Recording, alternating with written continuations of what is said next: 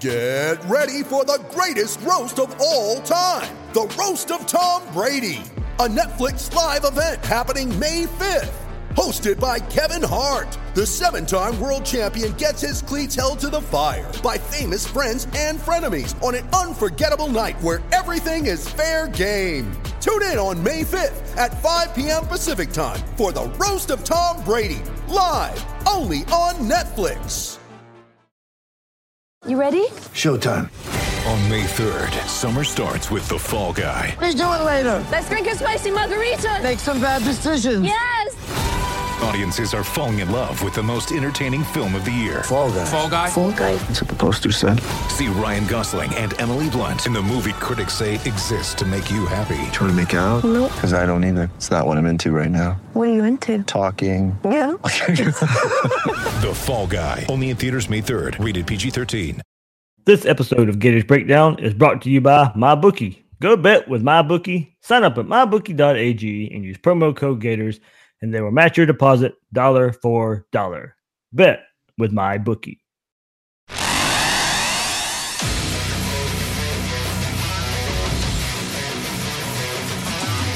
Gators Breakdown, the Gators fan podcast, because there's never a dull moment in Gator Nation. The Gators Breakdown podcast is ready to go. I'm your host, David Waters, and you can find me on Twitter at GatorDave_SCC. And joining me on this Monday, kind of Tuesday episode, whichever day you listen to it, we record it live right here on Monday night. But joining me for this episode, as he does every week for this episode, is Will Miles. You can find him on Twitter at WillMilesSCC and his site readandreaction.com. Will, I keep saying this in regards to the Mississippi State game. It may have been a score of only 13-6, but it was a fun 13-6 victory. It felt like every play meant something. Oh, man, anytime there's a win on the road in the SEC, it's a big deal. I will say that based on my predictive powers this year, people probably should go to MyBookie and bet against me. But and believe me, the Gator fans have been quick to remind me of that on Twitter. But I've appreciated the good-natured ribbing and some of the not-so-good-natured ribbing. But like I said, anytime you can go on the road, win in the SEC, it's a good win. And certainly all the emotion surrounding this one, I think, means no matter what the score, as long as you come out of Starkville with a win, it's a big deal. Yeah, it's kind of funny. We actually didn't really talk all that much during this game, and I stood up for most of the game, even in my living room. I was hyped, ready to go, fist pumping. And it was just, like I said, it was only 13-6, but it was still a fun 13-6.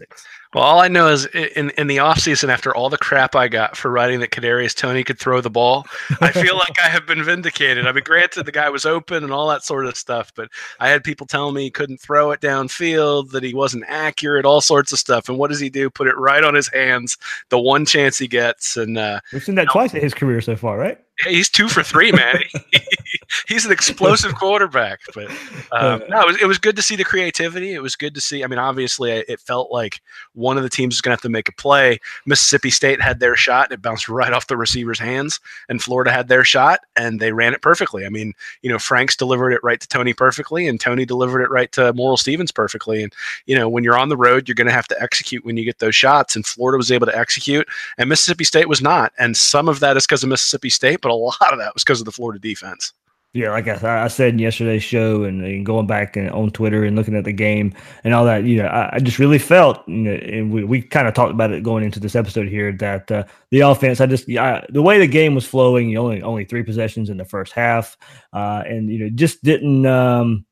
It didn't feel like you were going to have many chances once you got in that scenario. So the creative play calling, gets the only touchdown in the game, and that's still little did we know. Not much would happen after that, but there was a good call and way to get a touchdown on the board. And we'll break down a little bit here more with Will. He did his film review. His article is up on readreaction.com, and we'll talk a little bit about this LSU game coming up as well. But before we do, remember you can find Gators Breakdown on news4jax.com/Gators Breakdown. You'll find Gators Breakdown episodes as well as articles from the News4Jax sports team. That's news4jax.com/Gators Breakdown. listen on iTunes, Google Play, and YouTube as well. If you want the video version, when using those services, please share, rate, and review the show. And on social media, Twitter and Facebook, find us at Gators Breakdown. Will, I started, or you started, kind of with the defense in your recap, in your review article. I kind of led with them as well in the recap show, just because, hey, look, it was you held Mississippi State to 6 points, and granted, it didn't matter what happened to Kentucky and all that. Yes, is the offense for Mississippi State as good as what we thought maybe coming into the season? No. Could that be an effect of Mullen leaving? Maybe so. I think it has something to do with it, of course. And you made some points that it wasn't so much the adjustments made at halftime for this defense, but the improvement of just the execution in the game plan. Yeah, well, I actually listened to Mullen's post-game press conference after I'd written my article. He sort of hinted at the same thing, which was, if you looked at the defensive alignment, if you looked at what the defense was doing, they didn't really change what they were doing when they came out in the half. And I mean, in the first half, they were really having trouble stopping the run. They were having trouble.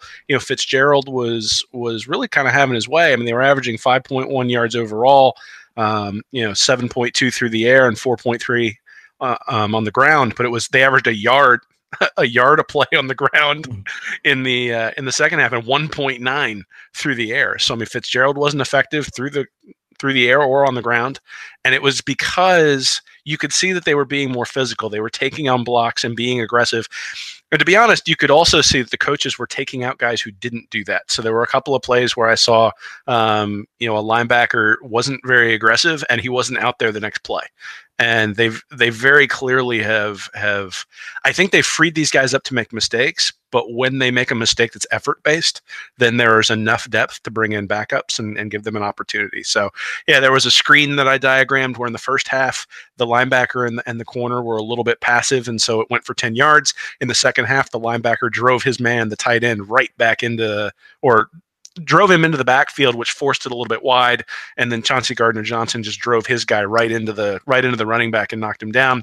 Same thing in the running game. The defensive line was getting, especially at defensive tackle, was getting pushed back 2 or 3 yards in the first half.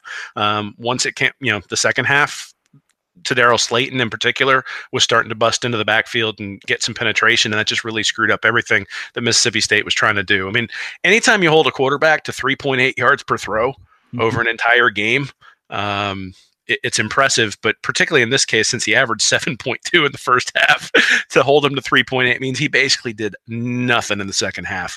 And, my biggest concern for Florida coming in, I mean, Terry Wilson for Kentucky really ran roughshod over him. And so I kind of assumed they were going to have some similar problems with Fitzgerald. They had a little bit of that in the first half, but there wasn't anything big that got ripped off. But he wound up with 32 yards rushing for the entire game on 20 carries. And, that's Mississippi State needs him to get to 80, 90, 100 yards in order to both open up the passing game and also just really for their offense, because he's not a throwing quarterback. And Florida really took advantage of that. And I want to go back to that last drive of the game too for this defense. Being mentally tough on that last drive, they had some penalties that really helped Mississippi State more than anything, and it was a lot of aggressive penalties as well. CeCe Jefferson with the ill-timed face mask, but he was there pressuring Fitzgerald. If not for the face mask, he basically had a sack, and Mississippi State's behind the chains trying to get something going there. They eventually drive into Florida territory because of those penalties, and the defense held strong. And what a heck of a play on that last defensive call, basically an all-out blitz. Donovan Steiner goes in there, gets the sack. Luckily, this isn't the NFL, or he probably wouldn't be able to play football again. So it's, but luckily, just good call by Grantham, and I think really just taking advantage of knowing how Fitzgerald will react in that situation. Yeah, well, I mean, this is definitely that kind of defense is predicated based on what you think about your corners one-on-one, and it's based on what you think about the quarterback that you're facing. And it was clear Fitzgerald was looking to the left, did not readjust because he did have a guy who looked like he was coming open down the middle. But again, does the quarterback have the ability to make those adjustments? That's something that Grantham's going to be seeing on the side, and really sort of betting on. I mean, if you try that against somebody like Drew Lock, you might get killed for it, but you try it against Nick Fitzgerald, you'll be okay. The other thing is, you mentioned the potential tackle for for the safety there, Steiner. But Trey Dean went out really early in the first half. I'm glad you said that because people corrected me yesterday. I said the wrong name. I said Edwards got ejected, but I just mixed up names there. So, Trey Dean goes out. He's your backup starting cornerback, right? So he's the guy who's starting because Marco Wilson's out. So now you're down 3 corners, or you're down to your 4th string corner at that point. I'll tell you what, CJ McWilliams and Sean Davis looked really good in that defensive backfield. Again, that's one of the places where Florida's really recruited pretty strong in terms of star ratings over the last few years, and it hasn't really translated, at least last year and up until the Kentucky game this year. But those guys really stepped up. And then you got Voshon Joseph. I saw Pro Football Focus ranked him over 80 on their rating again today. He was over 80 last week. He has been just a revelation since they've moved him to playing more coverage, particularly on tight ends. Tight ends are not hurting Florida at all right now with Joseph on the field. And then Polite and Zuniga played very, very well up front, being able to get to Fitzgerald. I mean, Fitzgerald he's not a explosive running quarterback, but he's a running quarterback, and they were able to keep contained while also making him pay for being in the backfield. Some of that too there were 6 sacks, 8 tackles for loss. Some of the credit needs to go to Grantham. He had some really creative blitzes where he'd only bring 4 guys, but they'd all come from one side. And so half of Mississippi State's offensive line wouldn't be blocking anybody, and the other half would be completely overloaded, and they were able to get to Fitzgerald before he really had an opportunity to run. So, and then the other thing I should mention is that Voshon Joseph a lot of the time was spying Fitzgerald, and he's fast enough to do that, and was able to be disciplined enough to where, Fitzgerald might get a 5 or 6 yard run, but it never turned into 20, 22, 25, 30 or anything like that. In fact, I think the longest play Florida gave up was 17 yards. And, that's just a really, really impressive defensive performance. Yeah. Well, going back and looking at, kind of coming into the season, and we were looking at that pass rush, edge rush position, and it was, of course, being a 5-star recruit, it was CeCe Jefferson who was kind of pointed to as being that guy that Grantham would put in that position to go get the quarterback. And it's really, a lot of people have labeled Ja'Kai Polite as maybe that breakout star that would come around this year, and pretty much he's been the breakout, and he's also been one of the best there. 4 sacks so far this year. He's been that guy that's been fitting in that Jarvis Jones type of role that you've seen Tom Grantham going back in Georgia. That's his big-time star player that when you think of Todd Grantham, Ja'Kai Polite has really kind of just fit that mold. He was wreaking havoc all in that second half against Mississippi State. As I mentioned, 4 sacks on the year. And then a couple more players who this defense has just really helped transform, I think. Voshon Joseph, as you mentioned, he started a little bit slow this year, but in these last couple of games has really come on. His speed is really, really instrumental in this defense. And also Chauncey Gardner-Johnson, go back and look at last year, and what we were talking about with Chauncey Gardner-Johnson last year is missing tackles left and right. He was playing out of position, not really a position made for him, but now this was one that can move him around. He gets into the backfield. He busts screen plays up when they come to his side. Those are 3 players, Polite, Gardner-Johnson, and Joseph, where this defense, this attacking style defense is really, I think, just fit their style of play. Yeah, I mean, I think, you talk about CeCe Jefferson. I think it's not a coincidence that he comes back and all of a sudden Polite and Zuniga look like different players. Good point. I think people have to account for CeCe Jefferson. And I think you can sort of say the same thing for Voshon Joseph, though. I mean, he did look really, really good against Colorado State before David Reese came back. But I do think having Reese there in the center, or having him as his running mate there at linebacker, does make a difference. They do very, very different things, right? Reese is much more of the run stopper. Joseph is much more of the guy who can sort of roam and use his speed, and not necessarily be the guy who has to be the enforcer. And I think that makes a difference to have sort of that yin and yang between the two of them. So I think a lot of the defensive success we're seeing probably has to do with those guys coming back. But certainly these guys have to be in the right spot. They have to do their job, and they have to utilize their skills. I've been really impressed with the way Grantham has deployed them. I mean, I think he's made some adjustments after the first couple of games. And then I'd have to say that, I think it was an excellent job by the staff to not make adjustments going into the second half and just basically challenge the team to be tougher. And all of a sudden they were tougher up front. They were holding the front a lot better, and they were being more aggressive. And that made a huge difference in the second half. And I think on the offensive side of the ball as well, I mean, you could tell they were more aggressive in that second half. We already talked about the throw by Tony, but there was the deep throw that Franks threw. Certainly there was a holding call, but they were going for it, those sorts of things. So really an increase in aggression in the second half. And and that really, I think, comes from Gardner Johnson. I think he's the guy who really sets the tone. He's the guy who, when he's out there yapping and he's bringing the energy, that's the defense feeds off of that. And hey, I can't say anything more about the defense. I thought they were lights out. I thought they were spectacular. Certainly there will probably be better offenses than the one at Mississippi State that they play. But anytime you play on the road in the SEC and you completely shut down the opposition, you have to tip your hat to the defense. They played great. And we will go to the other side of the ball here. And, of course, there's a couple of throws Felipe Franks would like to have back. But for the second week in a row, went into a hostile environment, played composed, hit some big throws, across the middle, converted some third downs. He played within the offensive game plan, I think, and just, continues to take steps in Dan Mullen's offense. And Mullen said today in his press conference, quote, "I think one of the areas he's grown the most is understanding the game plan from week to week because it changes. Even running the same play, we might run it a little bit differently from one week to the next. And I think he has grown in starting to understand that this is how we want to run this play against this look. And this is where we're going. And this is where we're going on. They're playing how they're playing us. So he's worked and understood that what the game plan is, what we're trying to do, and what we're trying to accomplish. And, part of the game plan, Will, in this game was to get the ball out of Frank's hands, going against that Mississippi State defensive front, that defensive line. While he, went 22 or 31, I went back and charted the throws that we would, label screen passes, swing passes, throws that were near the line of scrimmage or behind the line of scrimmage. 14 attempts there.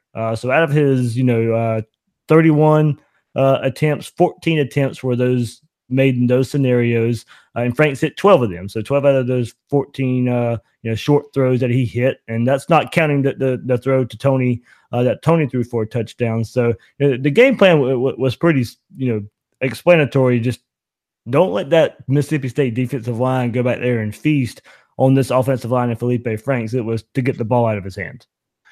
Yeah, I'd say there were two things for Franks that impressed me in this game. One was after the interception that he threw, he came back and kept firing.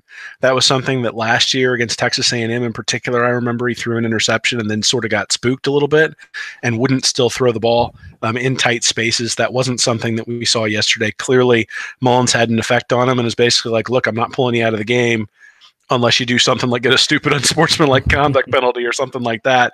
He completed the ball to 12 different receivers. Obviously, some of those guys, Kroll and some of the other guys that he got it to were in the same position maybe as a tight end would be. So it wasn't like he was just completely slinging it all over the field. But hey, 12 receivers is 12 receivers. I mean, that's impressive as well. And then the last thing I think that was pretty impressive was there were a few times where his offensive line put him behind the ball with penalties. In fact, the first drive of the game, I'm remembering they had a false start to open up the game, and then he was able to complete a 16 or 17-yard pass right after that to get a first down, and he was doing that on the run. There were a couple of times when he threw the ball out of bounds when he needed to, so that was good. Didn't see him running out of bounds unless he had gained a few yards. All those things that last year we would have yelled at him for. Those types of things are gone. He wasn't a dynamic player against Mississippi State. He was a game manager very clearly. That doesn't mean that he played poorly. I don't think it was his best performance of the year. I think his best performance of the year was at the game last week against Tennessee. But certainly the turnovers and all that sort of stuff, I think sort of masked how efficient he was and how good he was in that game. I think this one he was a little bit more pedestrian, and I think the defense sort of carried the day. Anytime you only score 13 points, even with a limited number of possessions, it does mean that it's more of a game management role for the quarterback than it is a dynamic role. That's what we saw. But hey, we didn't see that at all last year. So, it's another step in the right direction. He was making decisions quickly. Like you said, the game plan was to get the ball out quick. I think there's probably still a couple of steps he needs to take to really be the guy who's going to be able to win them a game. But he's certainly getting towards that. And if he does take one or two steps forward to where he can win a game for the team, watch out, because the defense is getting good enough at this point that I think you can start to say that if the quarterback position really keeps progressing throughout the year, that they're going to be a dangerous team come November. Yeah, Mississippi State, for whatever reason, really wasn't able to adjust and, either go man coverage, go press those receivers. I didn't see a whole lot of it. There were so many, those wide receiver screens open just because Florida had numbers and the DBs were playing off the receivers there. And And you're right in the way of that same game plan is not going to work every week. I'm not even sure if it will work this week because these LSU defensive backs, they can get back there. They're fast enough. They're physical enough. They'll test these Florida receivers. They'll get up in their face. And so, yeah, you won't be seeing screen pass after screen pass after screen pass, I don't think, versus LSU. Yeah, I mean, it almost looked like Mississippi State was daring Florida to drive 80 yards on 18 plays. Yeah. And hey, if Franks can go 18 plays without screwing up, then, we're going to tip our hat and say good job, right? I mean, they were not going to let Florida beat them deep on an explosive play. In fact, for the entire game, Florida only had 3. So there was a 22-yard run for P. Ryan on sort of that weird option play. There was the 20-yard pass to Stevens from Tony, and then there was a 20-yard pass to Hammond in the fourth quarter that sort of flipped the field and gave Florida a good field position. And they were able to sort of pin Mississippi State back there for most of the second half. Other than that, there really wasn't anything. So clearly Mississippi State's game plan was keep Florida in front of us. We don't think they're going to be able to drive down the length of the field the entire game. And for the most part, they were true. That was true. Florida kept having penalties that would cause them to punt, no 3-and-outs. So the offense was functional. That's the thing. They scored 13 points, but the offense seemed way better than last year because it wasn't just 3 incompletions and a punt, right? Or 2 incompletions and then run it on 3rd and 10. Like there wasn't anything stupid like that. The play calling seemed to make sense. Or the famous 3rd and 12 play action. You got to be in 3rd and 12 to have a 3rd and 12 play action. I don't remember them being in 3rd and 12. So again, I think it was a much more efficient performance by the Florida offense, but you can see ways other teams might exploit it. Because if you get a team that has a little bit more offensive explosion and they can do the same thing, Franks is going to have to prove that you got it, or they're going to have to run them out of it. One of the two, right? You're either going to have to run the ball to force them to come up, or you're going to have to throw deep and max protect, things like that. So again, anytime you win in the SEC, it's a big deal. I still think there are some steps that Franks has to take to truly be considered more than a game manager. I think, there are times where he's probably going to look fantastic, and there are times that he's not. That's part of having a sophomore quarterback, right? Is you're going to get some inconsistencies. I've been impressed by the way he's played thus far, again, on the road with his composure, especially after the interception. But there was the one that went right through the linebacker's hands. It could have been a pretty easy pick six too. So there are still things to improve on, and I don't think anybody expected him to be perfect at this point. But I'll be interested to see how LSU decides to attack Florida based on what they see from the Mississippi State game, and then also based on what they see from the Kentucky game. Yeah, all in all, Will, Montez Sweat, Jeffrey Simmons, they didn't have a tackle for a loss in this game. And part of that is getting the ball out of Felipe Frank's hands, but also that goes into the running game itself too. And as we said, Florida doesn't really do the penalties hurt them, but as far as plays go, there's not a lot of negative plays. There's not a lot of taking tackles for losses here. The running backs are getting upfield. They're getting some yardage. Mainly P. Ryan and Pierce in that situation. Those guys seem to always be moving forward. You saw some option plays to get some of the runs outside. We hadn't seen hardly any of that this year. Frank's testing the edge in some option plays, and the one P. Ryan you mentioned almost broke that one along the sideline. That would have been the long run for a touchdown. But being able just to neutralize that defensive line in a myriad of ways is something I really like with this game plan. As you mentioned, it didn't put up a lot of points, but it also didn't put them in a whole lot of bad situations. No, well, I was just joking about not being in 3rd and 12. I really don't remember a situation where they were in 3rd and 12. Even when they were in 1st and 15, they managed to get to 2nd and 7 and then 3rd and 5. And then it was at least a manageable 3rd down situation. I also think we have to give credit to the offensive line. That's a place where people have consistently criticized Florida over the last few years, and really rightfully so. But those guys have started to coalesce. John Hevesy is known for being a good offensive line coach, and it's showing at this point. Anytime you've got Simmons, they started running right at Simmons in the second half. In fact, the announcers pointed it out that they went right after him, and in some capacity, maybe even surprised him a little bit by going right at him. But you got to have some confidence in your offensive line to call that play. Otherwise, it's 2nd and 12. And there were 3 tackles for loss the entire night. only 1 sack, 3 quarterback hurries. So at the end of the day, Franks wasn't harassed very much, and the running backs weren't getting hit back behind the line of scrimmage. And every time you do that, even if you're not running the ball, even if you're not running the ball perfectly, you're still 2nd and 7, 2nd and 6, 3rd and 3. And that was I think that's why it felt like the offense was so much more efficient, even though there weren't a whole lot of points being put up. That and the fact that each team traded like 8-minute drives in the first half. So. Yeah, that was one of the fastest first halves I can ever remember. Yeah, I mean, I looked up and it was like 2 minutes into the second quarter. I'm like, really? It feels like there should be like 8 minutes left in the first quarter. But it's just offsetting for that third quarter against Tennessee the other day. It felt like it took like 6 hours. Yeah. Oh, we also, Gators 4-1 right now with LSU coming to town, and looking at the season. As a whole right now, it's not going quite as expected, but it is kind of going quite as expected. If you look at the record, 4-1, many expected the win to be against Kentucky and not against Mississippi State. You flip those, and and we kind of talked about going into this season. There's ups and downs with a new coach, and we've seen the ups and we've seen the downs. And going back and looking at this win over Mississippi State, I know, and I tweeted this out. I think it's the biggest win since capturing the SEC East against LSU in 2016 with that goal line stand. That's the last time I can remember kind of feeling this way as a Gator fan watching that game.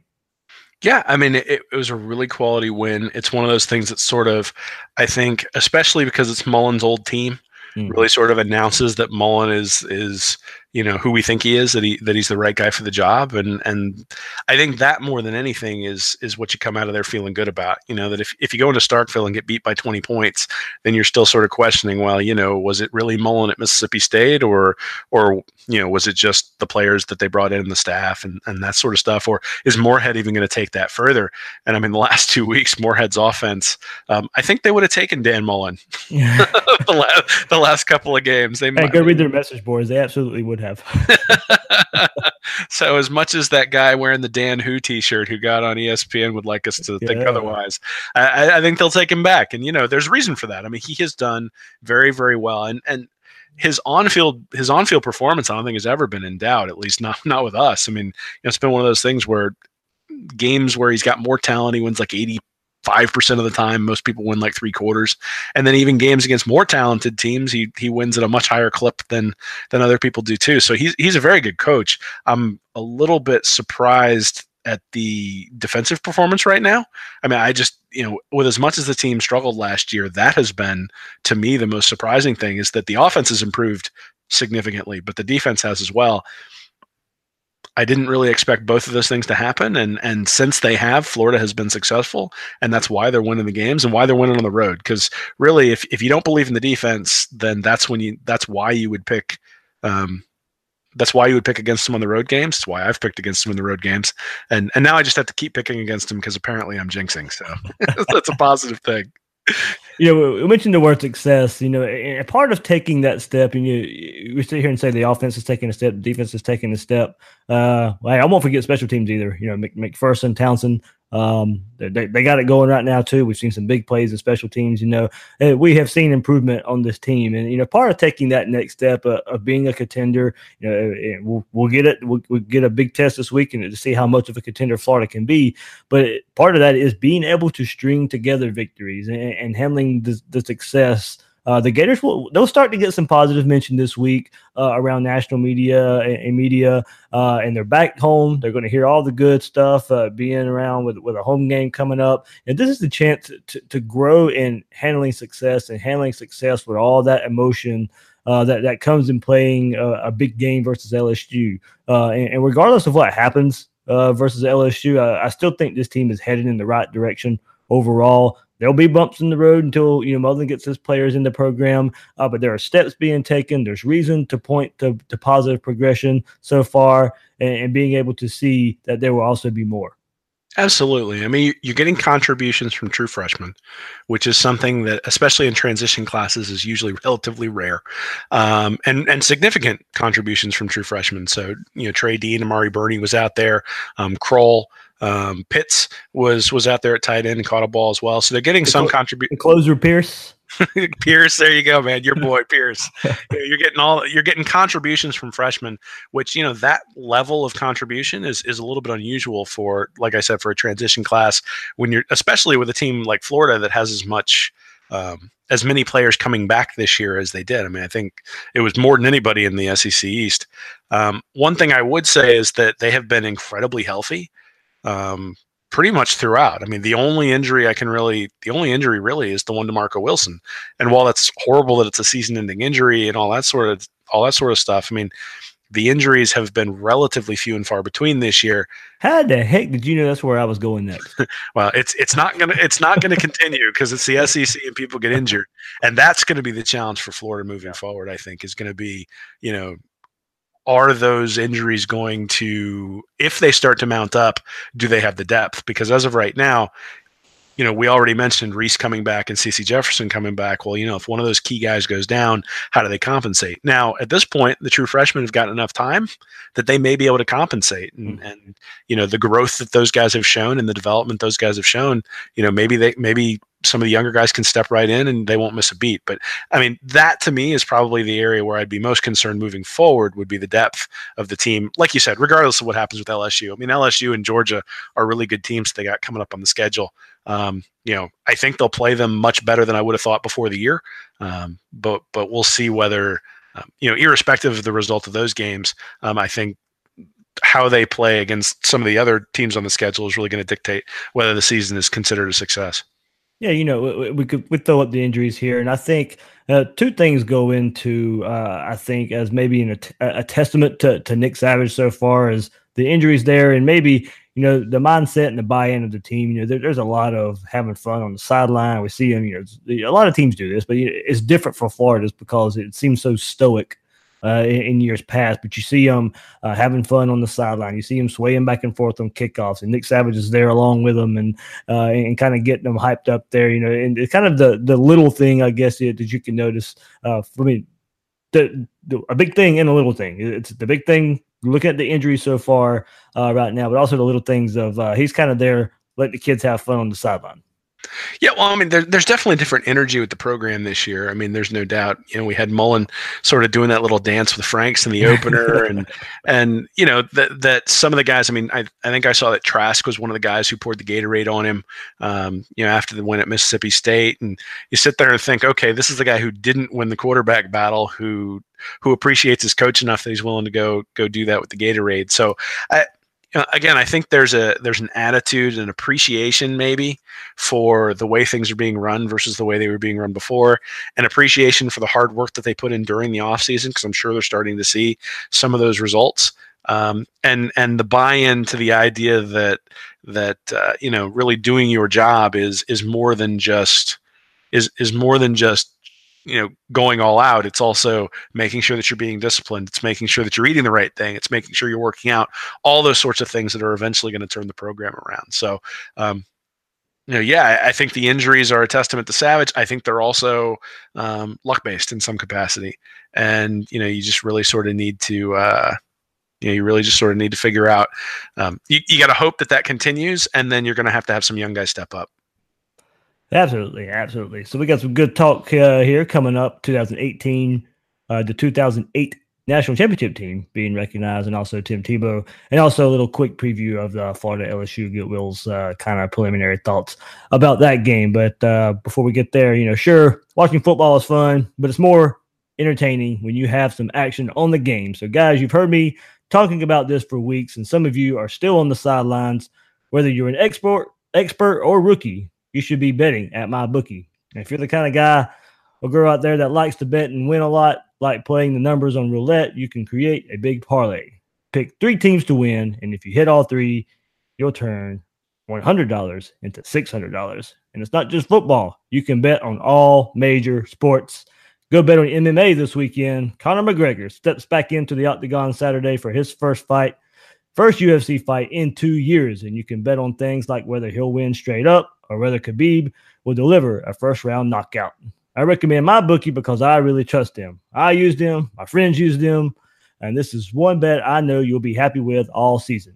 MyBookie has been in the business for years. They've got great online reviews, and their mobile site is easy to use. If you're on the sidelines, now's the time to get in the game. MyBookie will still match your first deposit dollar for dollar, but you got to join now because they'll be pulling that offer pretty soon. So log into MyBookie right now and double your money. Use promo code Gators and you'll get your first deposit matched 100%. That's promo code Gators, MyBookie. You play, you win, you get paid. And Will, it is going to be an exciting weekend in the Swamp, not only because LSU coming in to town here, but the 2008 team will be honored at the game versus LSU, as well as Tebow being inducted into the Ring of Honor. It was the LSU game in 2008, I think, that really sparked that season when the defending national champion Tigers rolled in to Gainesville and got blasted 51-21 a couple weeks after Florida lost to Ole Miss. After a couple weeks after we got the promised speech, there was an Arkansas game in between there, but it was that LSU game in 2008 that kind of just lit that team on. And taking a look back at it, Will, and from that point on, the Gators were more of the more dominant teams in college football history, culminating in a national championship that year. Yeah, well, I mean, we talked about this during our season previews, where the LSU game is always sort of the fulcrum, right? That if Florida comes in and is able to pull off a win in the LSU game, then it typically means that they're going to be an elite squad. And if they lose to LSU, then it usually means it's going to be, a good to below average season. And we've seen that the last few years. So Muschamp's 2012 team just sort of ran roughshod over LSU. I mean, I'm not even sure they threw the ball. They just gave it to Gillislee the entire time. and we're able to win one of those games, kind of like the Mississippi State game the other day. I think it was like 16-10 or something like that. The other year where Appleby hit the long pass to Tyree Cleveland, that really propelled Florida into the SEC championship. And, obviously that didn't turn out the way we wanted, but still, I mean, that game especially really sort of is the fulcrum where the season either rises or falls. And it's always an important game, and certainly in 2008 it was an important game. So and one of those things where I think we knew how good Percy Harvin is. I think after that game everybody else knew exactly how good Percy Harvin is. I mean, we'd had him in 2006, but that's the play I remember, the ball that was tipped up and him taking it to the house. Absolutely, and you go back and look. We'll look at the 2008 season just for a second here before we dive into a little more LSU talk. But they lost Percy Harvin against Florida State. He hurt his ankle there in that rainy mess of a game. Still, went and beat an undefeated Saban-led Alabama team without Percy Harvin, and then go on to beat Oklahoma with a probably 80% Percy Harvin, who still looked like he was still one of the best players, if not the best player on the field in that game. Against an Oklahoma team that supposedly couldn't be stopped. That 2008 team. Going back and looking at it, we did our kind of we did our Florida Gator favorites. In the preseason, people can go back and listen to that. That team and the LSU game was brought up a whole lot, but it's just everything it took for that team to win. A lot of it was off the field. I mentioned the promise speech, and we go back and you see the video of Tim Tebow in the locker room at halftime of the national championship game, and willing that team and making sure they weren't going to lose that game. There was just a lot of things around that team on the field, off the field, that you could see that was needed to get the job done. Yeah, man. The promise speech is great, and certainly I think it gives everybody chills. But I mean, the reason Florida won the national championship that year is because every player on the field, I think, wound up playing in the NFL. I mean, every guy on that field played at least. Every guy who was a starter, I think, played at least a game in the NFL, and a lot of them played a lot of games in the NFL. Some of them are still in the NFL. The Pounceys are in the NFL, and Hernandez at tight end, Tebow quarterback. You got Hayden, who was over there the other day. You got Janoris Jenkins. You got Major Wright. I mean, just you go down the list, and it's just like, wow, that was a murderer's row of players there who were going out to play in that team. I mean, the 2006 team I think had some flaws, but was able to win the national championship. The 2008 team is one of those where you look at it and go, who else in college football, just pick the year, would have beaten that team at its absolute peak? Right. And, if anything, I think Ole Miss should probably be proud of that one, being able to pull the game out, just because, I mean, after that game, they smoked everybody, and it was a fun year. And certainly, I remember where I was during the missed extra point in the Ole Miss game. I remember where I was during the LSU game, and certainly all the way through that year. So it was a fun year, and I'm looking forward to seeing how they celebrate it this weekend. Yeah, it should be fun. And as I said, Tebow getting inducted into the Ring of Honor. SST Nation will be in Gainesville this weekend too. So be a fun time when LSU rolls in here. Top 5, top 6 LSU team coming into town here. Your boy Joe Burrow will be leading them in here. So this game it will be brought up to us a lot because of all the Joe Burrow talk, good, bad, however it is. There was a good 2-3 weeks there where we were wondering if Florida would be interested in Joe Burrow. He ends up at LSU, so that tiny storyline will be there for people who really are diehards and Gator football fans. It won't be too much of a national story, I don't think, but if you follow Florida Gator football, that was a big storyline over the summer and where Joe Burrow would go. And you go back to last year and Dan Mullen at Mississippi State, and they shredded this LSU Dave Aranda-led defense there. But this is a different LSU team. Got some big wins on the schedule so far this year against Miami and against Auburn.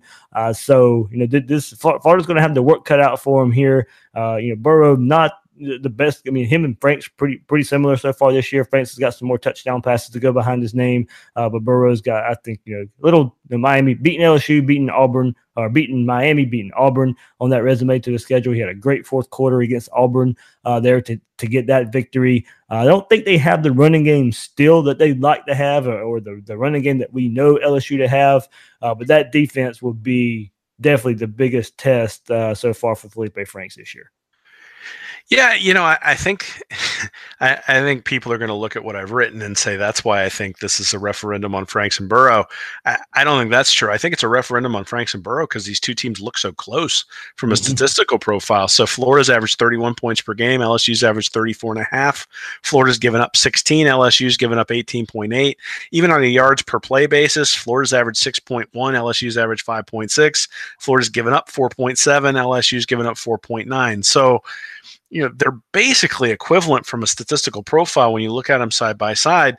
Now, obviously, you mentioned the wins. I mean, so Miami and Auburn on the road. I mean, the Miami was a neutral site game, but Auburn was on the road. Those are two probably I would say Auburn's probably a top 10 team. Miami's probably a top 15 team. Unless you think Kentucky is at the level of Auburn or Miami, Florida hasn't really faced a team at that level. I will say before you go further, I may put Kentucky up there with those teams. Hey, that's fine. And I think that's kind of what we might end up learning this weekend is whether Kentucky really is that good, right? I mean, Kentucky's been taking down everybody that they played. And to be honest, Florida has played them probably the best out of the last three teams they played. Yep. So, maybe they're a lot better than we think and we'll see, or than we thought early in the year, and we'll see. I'm going to bet that Miami and Auburn are better, though. So if you say that, you're like, okay, Franks and Burrow have basically put up equivalent numbers against, Franks has had a little bit easier schedule. Mm-hmm. But, I mean, again, I think this is where the game really comes down to. I mean, the game's going to come down to Franks versus Burrow. Yep. And if LSU's defense, we already mentioned the defensive backs. You got Greedy Williams, you got Delpit back there on the back end. You've got Fulton, who's back. I mean, they got real talent on the backside of that defense. And, Devin White, linebacker, and yeah, well, you wonder whether they're going to be able to bait Franks into some stuff. One thing I haven't seen thus far that I saw last year a few times is that Franks would struggle when the defense changed its look after the snap. I haven't seen that a whole lot. I wonder whether LSU is going to do that, and then can Franks adjust? Because when you do change post snap, usually it means you're a little bit out of position, and so a quarterback who can read it quickly can take advantage of it. But a quarterback who doesn't read it right usually ends up throwing a pick. So we'll see what ends up happening. I do think Aranda's going to throw a few things at him that he hasn't seen. But again, we'll see. Florida's defense is playing so well.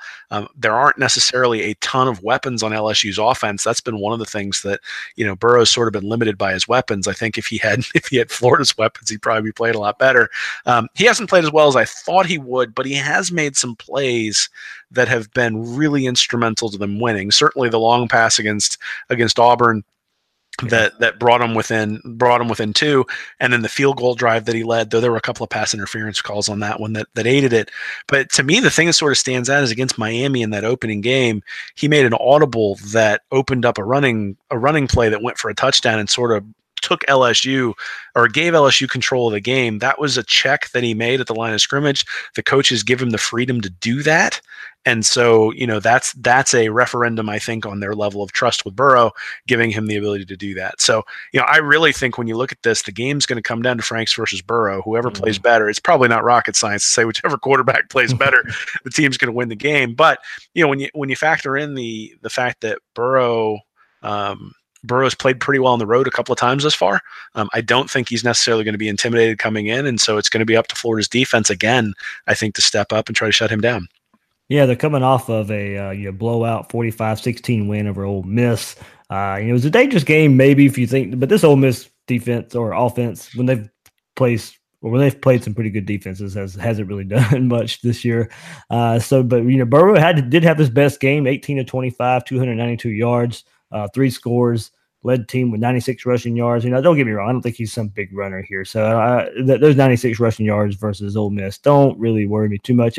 Mainly just maybe like escaping pressure and getting a couple yards here and there. But I don't think he's going to be sitting here running the ball a good bit versus Florida. But the defense, as I mentioned, it really held that Ole Miss offense down there. So 5-0 LSU team is going to be big time atmosphere here. Maybe we get a kind of a 2008 replay since that team would be here and get that scenario blowout win here. But all in all, looking at this game, it may look a whole lot like the Florida Mississippi State game this past week. A pretty low scoring affair.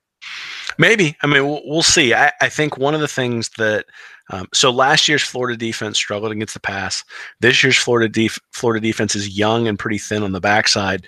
They haven't played anybody yet who's been able to take advantage of that, except for Wilson. I mean, Wilson hit a couple of deep throws over the safety. You look at Mississippi State, that's not what Fitzgerald's going to try to do. You look at Tennessee, they couldn't protect Guarantano enough to where he was able to hit a bunch of them, though he did have some guys running open on the back end. That to me is going to be the key, is can Burrow hit 2 or 3 big plays down the field against Florida's defensive backs? If he does that, then LSU is probably going to win the game. If he can't do that, if Florida can prevent that, then I think Florida is going to win the game there. I really do think this game probably boils down to, are Florida's defensive backs going to be able to hold up against a team that wants to go downfield considerably more than the opponents that Florida's played thus far? And then the question is Burrow good enough to execute? And we'll see. Yeah, one thing when I meant to bring this up too, talking about the Mississippi State game, but kind of going into this game too, and going back and looking at the last 2 games, is 6 turnovers against Tennessee, you found a way to win a game that way. No turnovers against Mississippi State, you found a way to win a game that way. So at least we have seen in 2 different scenarios of what this defense can do in getting turnovers and using that to your advantage, but then not being able to count on getting them and still coming out with a victory. Yeah, very much so. I mean, it's been interesting too, because they have improved in one facet of the game every time I've watched. So, the special teams get better in the Colorado State game. I mean, the special teams were good in the opener, and then not so good against Kentucky. Right. Or, I mean, just sort of average against Kentucky, I guess. They're really good against Colorado State. That was clearly an area of emphasis.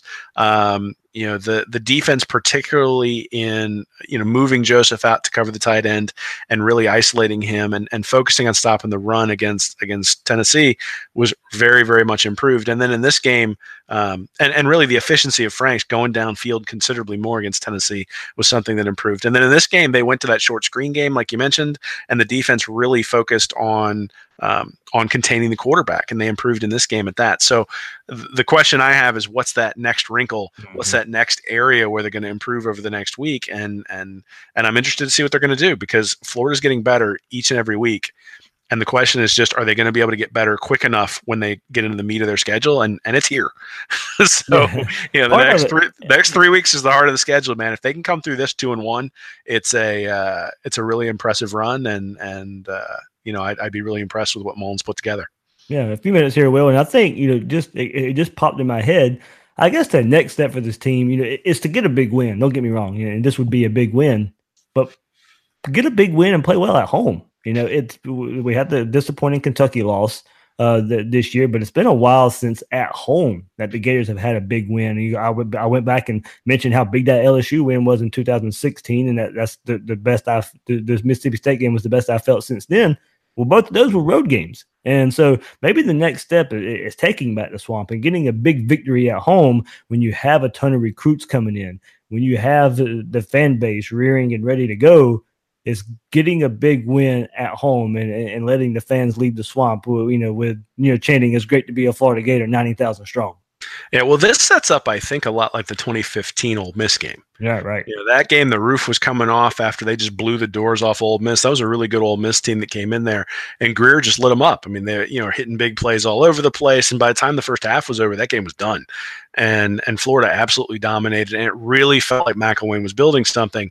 And so if that happens, then we need to have someone make sure that Franks doesn't go to a GNC. And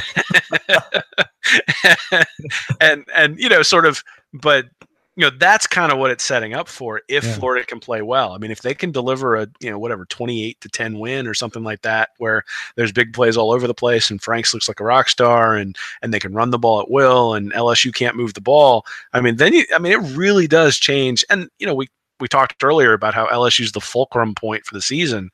I mean, if they blow the doors off LSU, that really does change what you think about the team going forward. I mean, it's a nice win on the road at Mississippi State. It's a nice win on the road against Tennessee. It's a statement win to blow out LSU at home, really just to beat LSU at home. But it's a statement win to take a top 5 team and beat them. And put you to a point where you go, okay, well, now this is a team that can threaten Georgia. Yeah. And now this is a team that should handle Florida State pretty easily. And you start looking at that and going, okay, well, what does that really mean in terms of the quality of the team going forward? So we're going to learn a lot about Florida's team in this game. I think we're going to learn a lot about where they need to improve, and we'll probably learn a lot about where they have already improved. And that's one of the nice parts about going against a team that's really, really good, is that you learn a lot about yourself. Absolutely. There, Will, what you got coming up? ReadingReaction.com this week. I'm sure LSU preview coming up later this week. Yeah, so I've got a new writer who's going to have something coming out tomorrow, okay. And so we'll tease that on Twitter, and you can check out her stuff when it comes out. I'm really excited to see what she comes up with, and then I've got an LSU preview and probably a little bit of a Burrow versus Franks breakdown too, because some people have been asking for that. So we'll put it out there at least and sort of, hey, how have they done thus far? And what does that mean for the game? Cool deal. Will, anything else, man? Nah, man. Just thanks to everybody for giving me crap about picking Mississippi State. And I've had my brother-in-law and my brother both text me right after the game telling me that I have to continue to pick against Florida so that they keep winning. So we'll see. I'm always going to go where the stats take me, but sometimes they're wrong, and no one's more happy that I'm wrong on the last 2 than I am. I'll tell you that much. Yeah, these last 2 weeks have been fun there. So for people, just remember, let's have fun out there. That's really all it's about, and a lot more fun when the Gators are winning. Will. Oh, it's all a good time. Nobody's been too mean to me yet. So it's all a good fun, and to be honest, it's way more fun to write the recaps, even if I'm wrong, after Florida's been successful and Florida's moving in the right direction. That's the thing, is you look at this stuff and say, I mean, one of the things I think we need to recognize is how good of a job Mullen's doing. Yeah. Because when you look at the statistical profiles, you go, well, Mississippi State should probably win this game. And, it didn't happen, which is all the credit to Mullen and the players for being able to go into a hostile environment and pull out that win. And, hopefully they can do it again this weekend. Absolutely. So it should be a fun time in the Swamp coming up against LSU. So that's Will Miles. You can find him on Twitter at Will Miles SCC. And once again, his site, readandreaction.com. I'm your host of Gators Breakdown, David Waters, and you can find me on Twitter at GatorDave_SGC. Guys and girls out there, thanks for listening to this episode of Gators Breakdown.